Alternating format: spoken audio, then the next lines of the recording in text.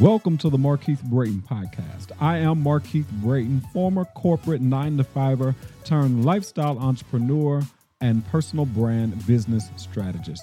Each week, I will bring you inspiring personal development content and transformative interviews of some of today's most sought-after influencers and entrepreneurs who will help you unlock your fullest potential. Thank you for spending time with me today. Now let the class begin. Good day, everyone. Welcome to another episode of the Markeith Brayton podcast. And I have a great guest today that I can't wait to dive deep into conversation with. And it's a little bit of a different topic than usual, but I know it's one that a lot of people are interested in hearing about. And so my guest today is Miss Sheila Blackman. If you are looking to train your team on how to effectively navigate the U.S. federal government and pursue the right deals for your company, Ms. Blackman is the woman for you. Sheila Blackman, a native of North Carolina, is a 7-year consulting giant, I'd like to say anyway. She started at the bottom and worked with companies and eventually worked her way up to associate partner with Accenture before leaving and starting her own business. Sheila came from a family of 8 children, so feeling lost and unimportant was given. She wasn't pretty enough, so she says in her bio, or she didn't have what it took to achieve her dreams. The negative words that were spoken to her caused her to have very low self-esteem. She held on to that with all that she had and was determined that she was going to prove him wrong. She worked hard in school, graduated with honors, and left North Carolina to pursue her dreams in IT. Sheila used the negative words that she grew up hearing to prove that she was more than what she heard. Has won federal contracts that exceed $250 million in value and does not allow anyone to tell her she's not capable of succeeding. So today's guest, Miss Sheila Blackman, is on the Markeith Brayton podcast, and I'm looking forward to the conversation. Welcome, Sheila. Thank you very much. Thank you. I am looking forward to our conversation as well. Awesome. Thank you for just taking the time out because I know you're very busy, and so I won't keep you long, but I know you have some valuable information. So Sheila, go ahead and just share a little bit more about yourself that maybe I didn't mention from your bio, because I know that you're so much more than those few words that are on that paper. Well, no, you did a great job. So I have been in business now, my own business, for about 10 years. I have been doing nothing but government contracting. I started, like you said, from graduation from North Carolina A&T State University, go Aggies. And I've done nothing but federal contracting for the last 33 years, of which in the last 10 years, I've had my own business. And we focus on really helping the agencies deliver their mission. What we found is growing up for me, I grew up in low-income housing. And so one of my favorite clients is the Department of Housing and Urban Development, because if it wasn't for them, I don't know where we would have lived. But we focus on delivering services to the civilian agencies because their whole focus is making sure that the U.S. citizens are getting what they deserve and what they need from the U.S. government. So that's what we do. And then we teach other companies how to market and sell their services to the federal government, because there's very little that the government doesn't buy. You just need to know how to sell it to the government. So this is really great. I haven't spent a lot of time in even thinking about, how to do business with government services or government entities. But I know quite a few people who have great interest in getting and landing government contracts and, doing business with the government. And so where I want to start is from the very beginning. What are some things that really need to be in place before a person is ready to start working for or with the government? So the first thing is you have to have a legitimate company. Okay. And when I say legitimate, you have to be registered in whatever state that you are operating in, or some people may register in the state of Delaware because there's reasons why. But you have to have a registered company. You have to have a DUNS number, which is a specific number that's applied to your company that distinguishes you from anyone else. You have to be registered in SAM.gov, which is the federal government's tool for tracking all of their contractors. And it captures a lot of information about you, your place of residence, I'm sorry, not your place of residence, your company, where your business is, what type of business you are, what type of work you actually pursue. They call it NAICS codes in the federal government. It has what's called the Federal Acquisition Regulation. There are the FAR, which are statements that help the government understand what kind of business you are, whether you're small, whether you're large, whether you're a woman, whether you're a veteran. And it's really the government's way of validating that you are eligible to pursue federal contracts. So you have to be a legitimate company, you have to have a DUNS number, you have to have a CAGE code, which actually is something that will come from you registering in SAM.gov, and then you're ready. That's it. That's all you need to be able to pursue federal contracts. So why do you need to have a DUNS, and why is the EIN not enough? Well, so for the federal government, the DUNS number is, so your EIN is what they also require you to have your EIN, but the DUNS number is the federal government's additional level of security for determining that not only are you eligible to, you have a business, a legitimate business, but you're eligible to do work within the federal space. Okay. So they use that number to go back and track other things and to make sure that you have not done anything illegal. There are no outstanding warrants or anything that's been issued against you. They use your Social Security, not Social Security, but your EIN number to validate that you pay your taxes, and they get information from the Department of Treasury. So it's just another level of information for the government to make sure they have the right company. And it's their way of tracking you throughout all of their financial systems. Nice. And federal systems. Great. So I live in California. I live in Tennessee. I live in Ohio. I live in Georgia. Does it matter where you reside when it comes to doing business with the federal government? No. You could have a business in Alaska. You just have to be a U.S.-based company to be able to pursue federal contracts. So where you physically live, the only thing that impacts you is how much are you going to do as far as finding opportunities for your company. So if you live in Tennessee, but you want to do work in D.C., you may have to spend a little bit of time on the road to pursue opportunities in D.C. or establish a team in D.C. But you could live any place and still be able to pursue federal contracts, because contracts are awarded not just in D.C., they're awarded across the U.S. Even in you could actually get a contract awarded, and if you're doing a DoD contract, and you may be over in Iran or Bahrain or wherever the deployment is. So no, it doesn't matter where you live. You can pursue federal contracts from where you live.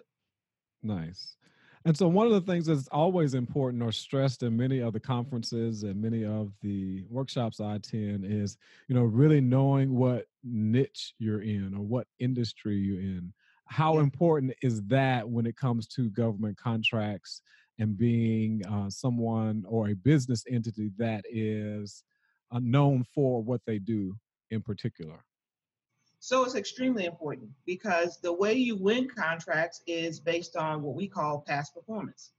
So you want to be clear as to what market you are working within and what your capabilities are, because the government wants to know, where have you done this before? Who has bought what you sold before? Because they use that for determining, do we want to take a chance on awarding you a contract? Or I may look at it to say, is this a company that I can partner with to be able to go after a deal within the federal space?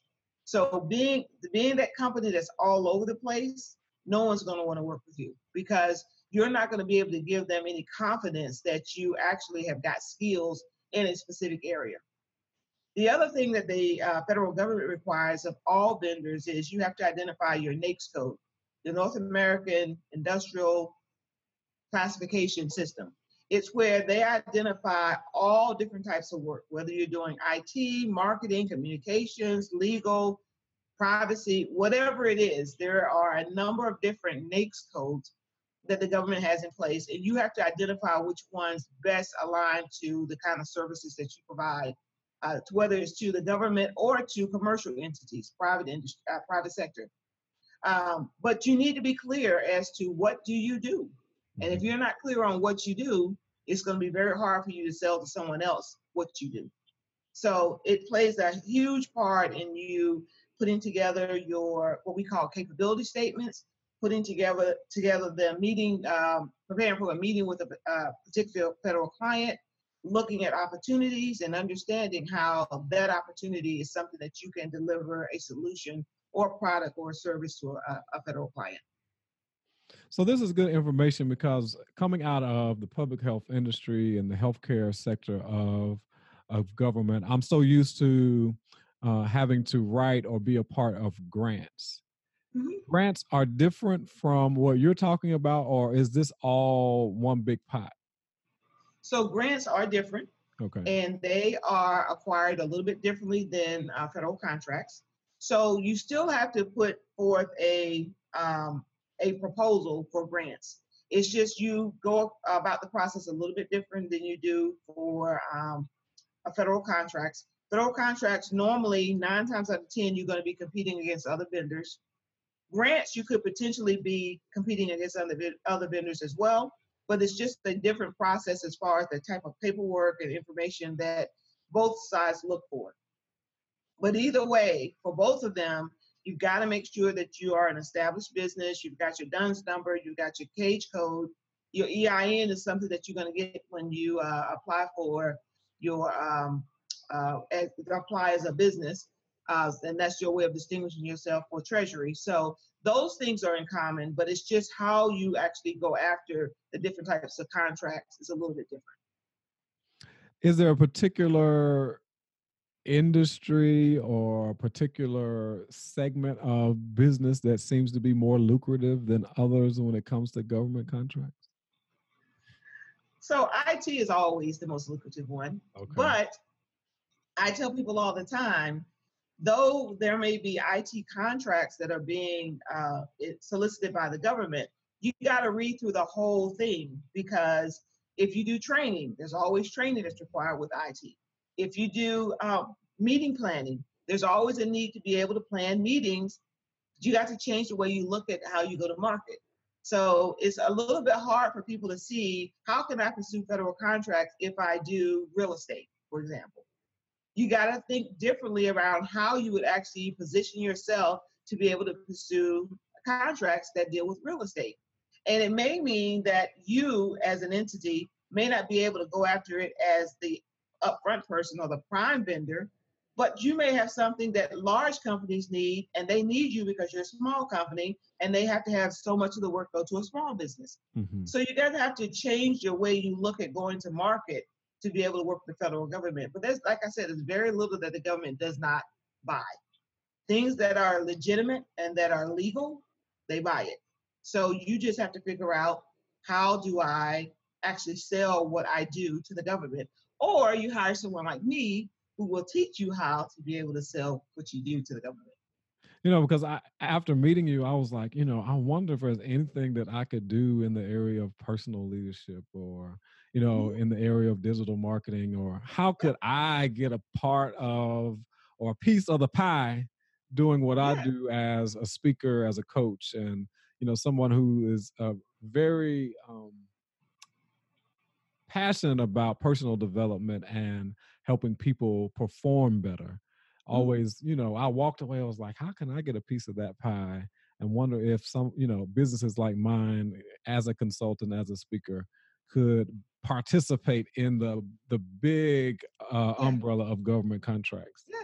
Yeah, so just like private industry trains their employees, the federal government does the same thing. Mm-hmm. And they sometimes will put a solicitation out for bid, or what's even better is you find a problem that exists within an agency and you give them the solution to the problem. Mm-hmm. And if you're a small business, there's ways that you can actually be able to position yourself where the government can actually award you what's called a simplified acquisition, Okay. which is they can award you up to $250,000 to be able to deliver a solution to them for whatever that problem may be.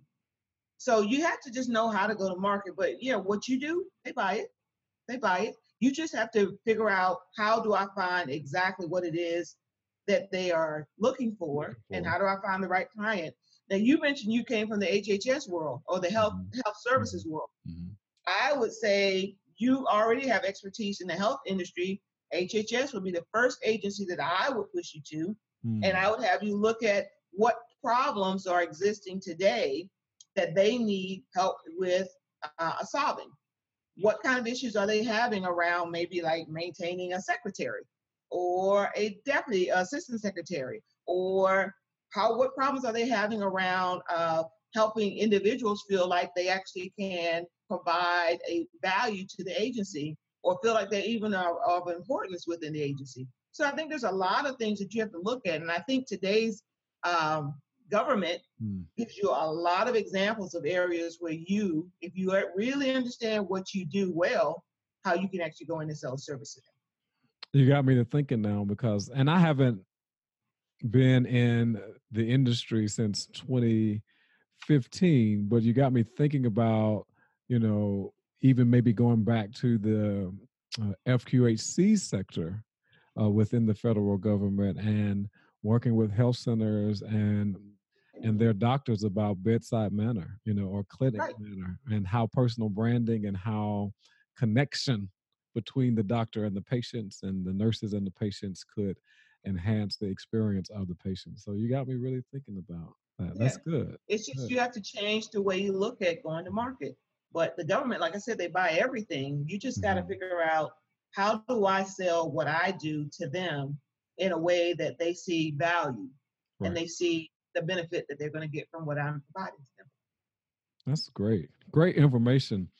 So when you are going after these government contracts, are they typically, annual, or are they multi-year, or does it just depend on the contract? So it depends. Most of the contracts that we pursue are multi-year contracts. They're usually 4 to 5 years in duration.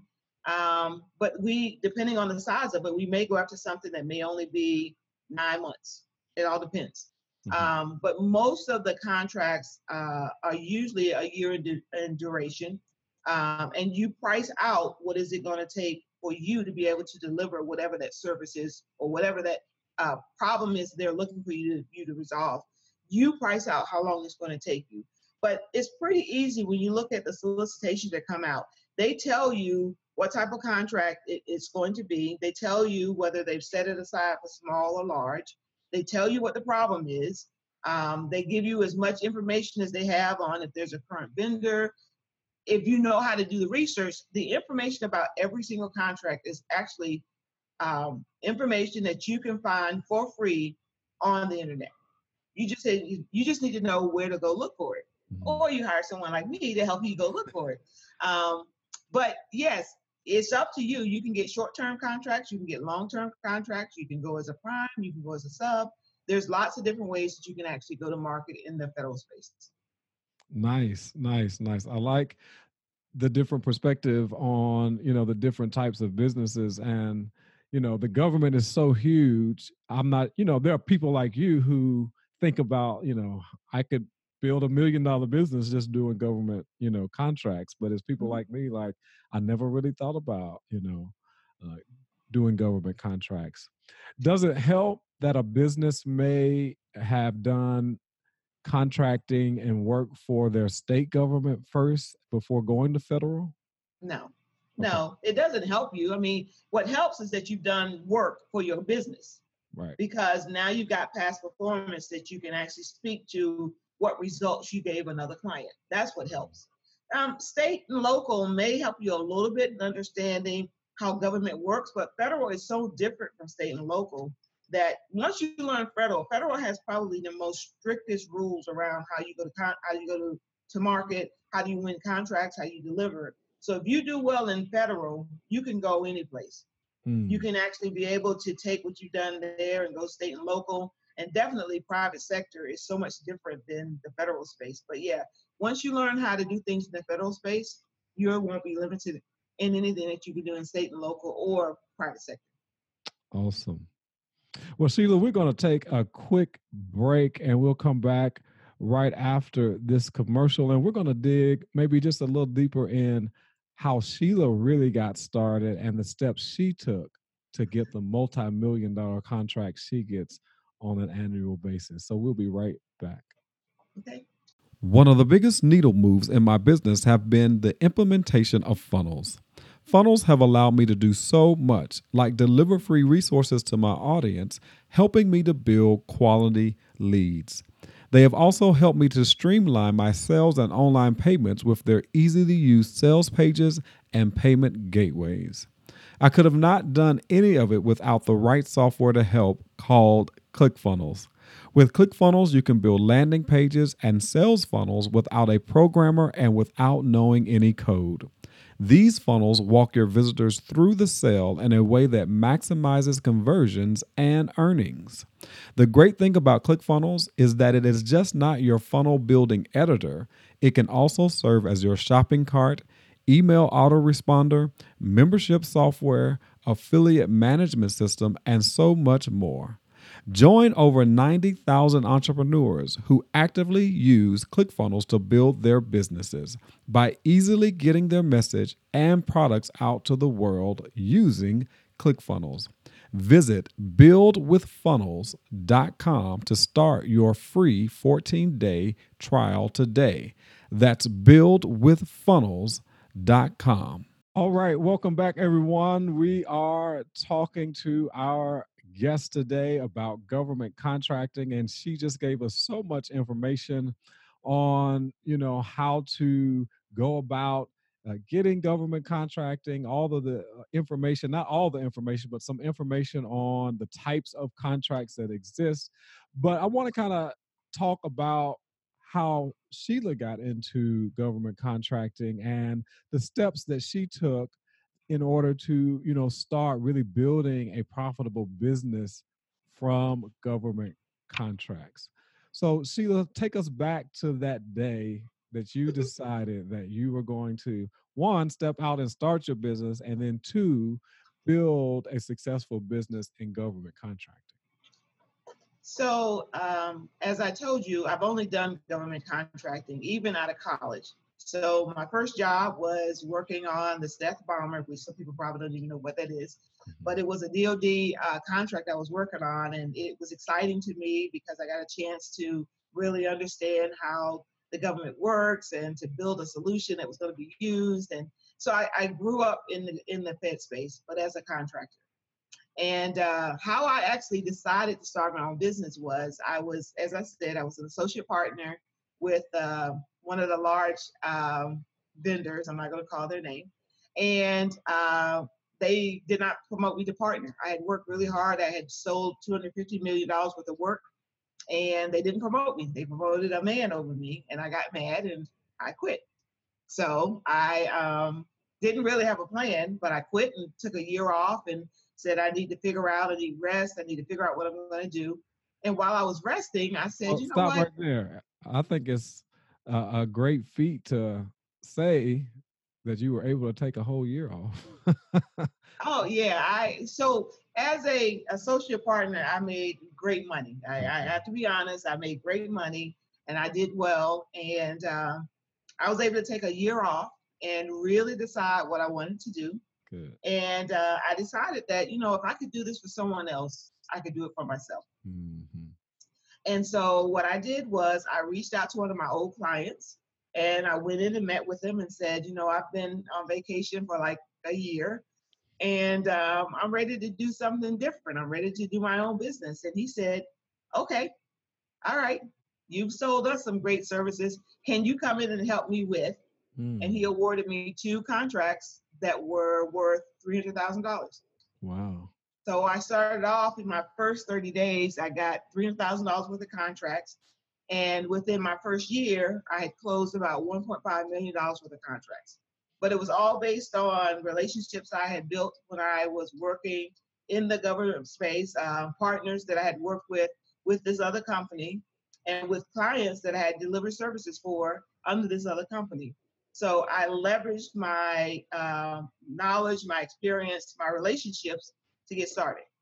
And so So that's a that's how. good principle right there, in that, you know, though you may have gotten laid off like me, or you may have decided to leave a position, you still have that opportunity to leverage relationships that you Yep. had while working professionally at a particular company.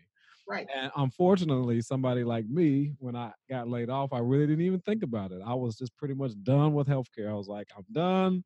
I'm moving on. I'm going to start this business, Yep. and I'm not looking back. Yep. But in talking to you today, I'm like, maybe that wasn't the best decision to have made, considering the number of relationships that I had, the number of different um, entities that I had come in contact with over the years in the Yeah. area of compliance and Yeah. federal qualified Exactly. health centers. But, it's never too late to go back and maybe revisit that. So that's good. So Right. I would say principle number one in this conversation is leverage the relationships you already have. Exactly. And that's why it's so important for you to maintain good relationships, because you never know when one day you may be working with them and the next day they may actually become a client of yours. Wow. Good. Who do they like best? People that they've worked with, they know what we do, they know how we do it. Who is it easier to bring in? Someone who doesn't know anything or someone who knows everything? So I know for me, I would call on you and say, okay, I'm looking at this opportunity and I know you worked there before. Hmm. Can you help me understand how they do XYZ? All right, great. You know what? You did a lot to help me. We're very well positioned to win. I'm going to give you a couple of bodies on this job. That's how it works in the federal space. You got to bring something to the table that's of value to either an actual federal client or contractors that are looking to go after opportunities. And I would Nice. never tell anyone to go after something as a prime contractor when you're first getting started. Okay. Find someone that you can partner with, because you want to get in, you want to be able to walk the halls, you want to be able to hear what's going on so you can organically grow. That's basically what I did. Well, a little bit different. So I actually did go in as a prime, but I had done a whole lot. I had been at the agency for years, and so I knew a lot of people there. But I would never tell anyone that has never worked in a federal agency to try to go after something the first time by yourself. Find someone you can partner with so you can get some work under their contract and give you the opportunity to do what we call walk the floors.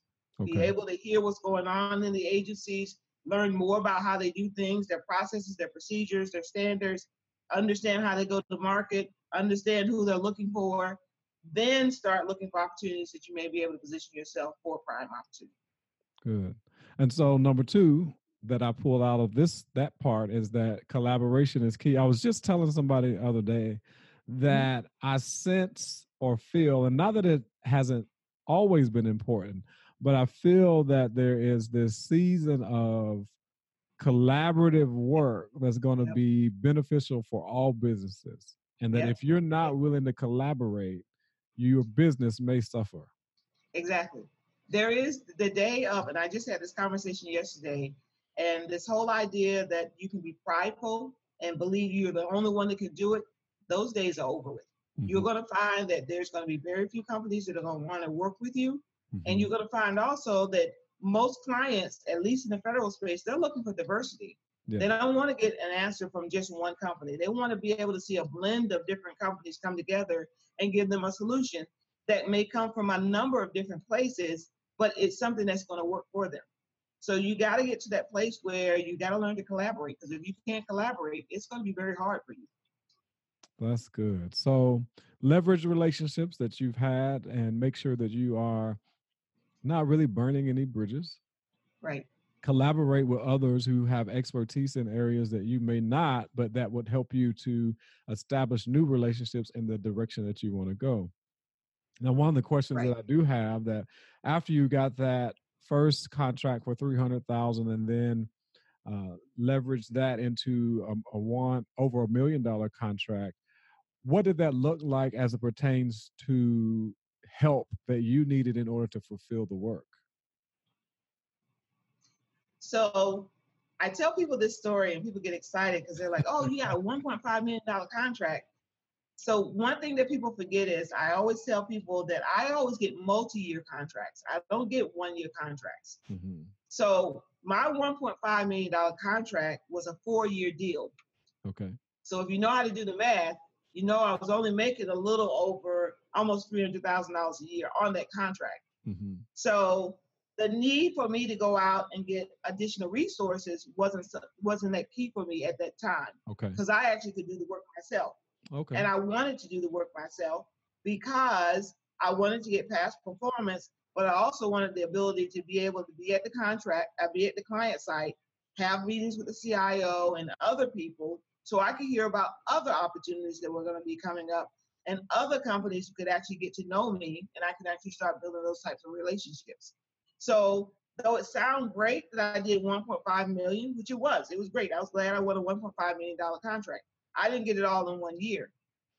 And I had to learn how to figure out to meet my targets, how much work can I do and how many resources am I going to need to bring in to do that work. That's so good. that's a part of learning how to really go to market in the federal government. Most people don't get multi-year contracts that are large contracts. They may get a few months or they may do a year contract, and there's just the opportunity to be able to renew that contract may be easy or may not. In the government space, you will most likely be going after multi-year contracts. You got to understand, well, if I want to do that, how am I going to deliver this work? Am I going to keep delivering it myself, or am I going to have to bring a team of people in to do it with me? And so the type of business at the time, and maybe still today, is more consultative. Mm-hmm. Okay. So I do a combination of both consultative as well as delivery. Okay. And one of the reasons why I do the consultative is I work with CIOs and CFOs, the more senior level. So I want to be there to help them to look at strategically where they're trying to go and strategically the things they need to do. But I also want to be able to do development and data analytics and cybersecurity, where I may need to have a team that will come in and help the delivery of those solutions to the client. So I try to limit, and what you would need to think about as a CEO, you're going to limit how much of your time is being spent at a client site so that you can grow your business. Mm-hmm. But I would never tell a CEO when you're first getting started to go to 0% with a client. You need to be out there facing with the client and being able to have those conversations easily with them so that you can do what's called organic growth. You can take a $300,000 contract and grow it to $250 million if you know how to do it right. So it's a lot of things that you have to learn around how to go to market, and you got to decide how big of a company you want and whether you want to stay small and just be yourself. It's a lot of things you have to think about when you start thinking about pursuing federal contracts. And so as you are growing your business and as you are getting larger contracts, what are the steps that you took in order to make sure that you have the capacity to fulfill those contracts? Did you wait until you applied for those bigger contracts to, start building your capacity, or did you build the capacity first and then apply for the bigger contracts? So when you build out, so one of the things that I do, I don't know how anybody else, I can't speak to how anybody else does their plan for their 5-year plan. But when I built out my plan, I knew exactly the target that I wanted financially, what target I wanted us to pursue. I knew which agencies I wanted to pursue to achieve those targets with a dollar amount for each agency. And so I knew that if I wanted to do $3.5 million in new sales, I knew exactly how many resources I would need to be able to bring on to do that $3.5 million. Plus, I also knew how much I could continue to do versus how much I need to be able to give to someone else. So part of what you have to think about is how quickly do you want to grow? Because you don't need to have a huge staff when you first get started. You may, after 2 contracts of $500,000, you may say, I want to bring on an assistant. But you got to figure out, if $500,000, how much can I afford to pay an assistant? So there's a lot that you need to think about as you're looking at your financials, because your financials will drive when you can start to bring people in. And you know how hard you got to work on your business development to win contracts to make sure you can actually pay for the people that you're bringing in. So one of the great things about the federal government and federal contracts that I love is that you learn how to really think about your overhead and your G&A and your fringe and your profit and how you actually develop all of that long before you ever pursue any contract. Okay. So you'll know how many resources that you're going to be bringing in that are going to be client facing, meaning the ones that are going to really bring the money into the company, and how many people are going to be in your back office that are going to be needed to help you operate, but they don't help you in bringing any revenue into the company. So it teaches you a lot around how to have a more stable business and understand when you need resources, how much you can pay for resources, when you transition resources, when you promote resources, you get bonuses. It's a whole lot that it actually helps you to start to think about long before you ever pursue a contract. So much information, so much value today in this episode, more than I could pack into a 30 to 40 minute podcast, but it's just amazing of the information that's out there that's available for people to, really create what they want to create. And that's what the podcast is about. That's what my business is about, is really helping people to, shift their mindset about what's possible in whatever area that you are moving in. And so what was that inspiration outside of the fact that you knew you wanted more and you got turned down? What has kept you going? My children, really my children. I have 3 children, and there was a period in my life where I took a step away from the growth of the company because I went through a divorce and other things. And I looked at my kids, and I had established a lifestyle for them that I said I didn't want to take from them. And so as I started to grow the company, I realized that, when I'm gone, I need to have someone that I'm going to transition this to. I don't want to just sell the company. I want my kids to continue to grow the business. And so I invest a lot of time in my kids and what they do and how what they do can feed into the company. And when I'm ready to leave, I can transition it to my daughter and to my son.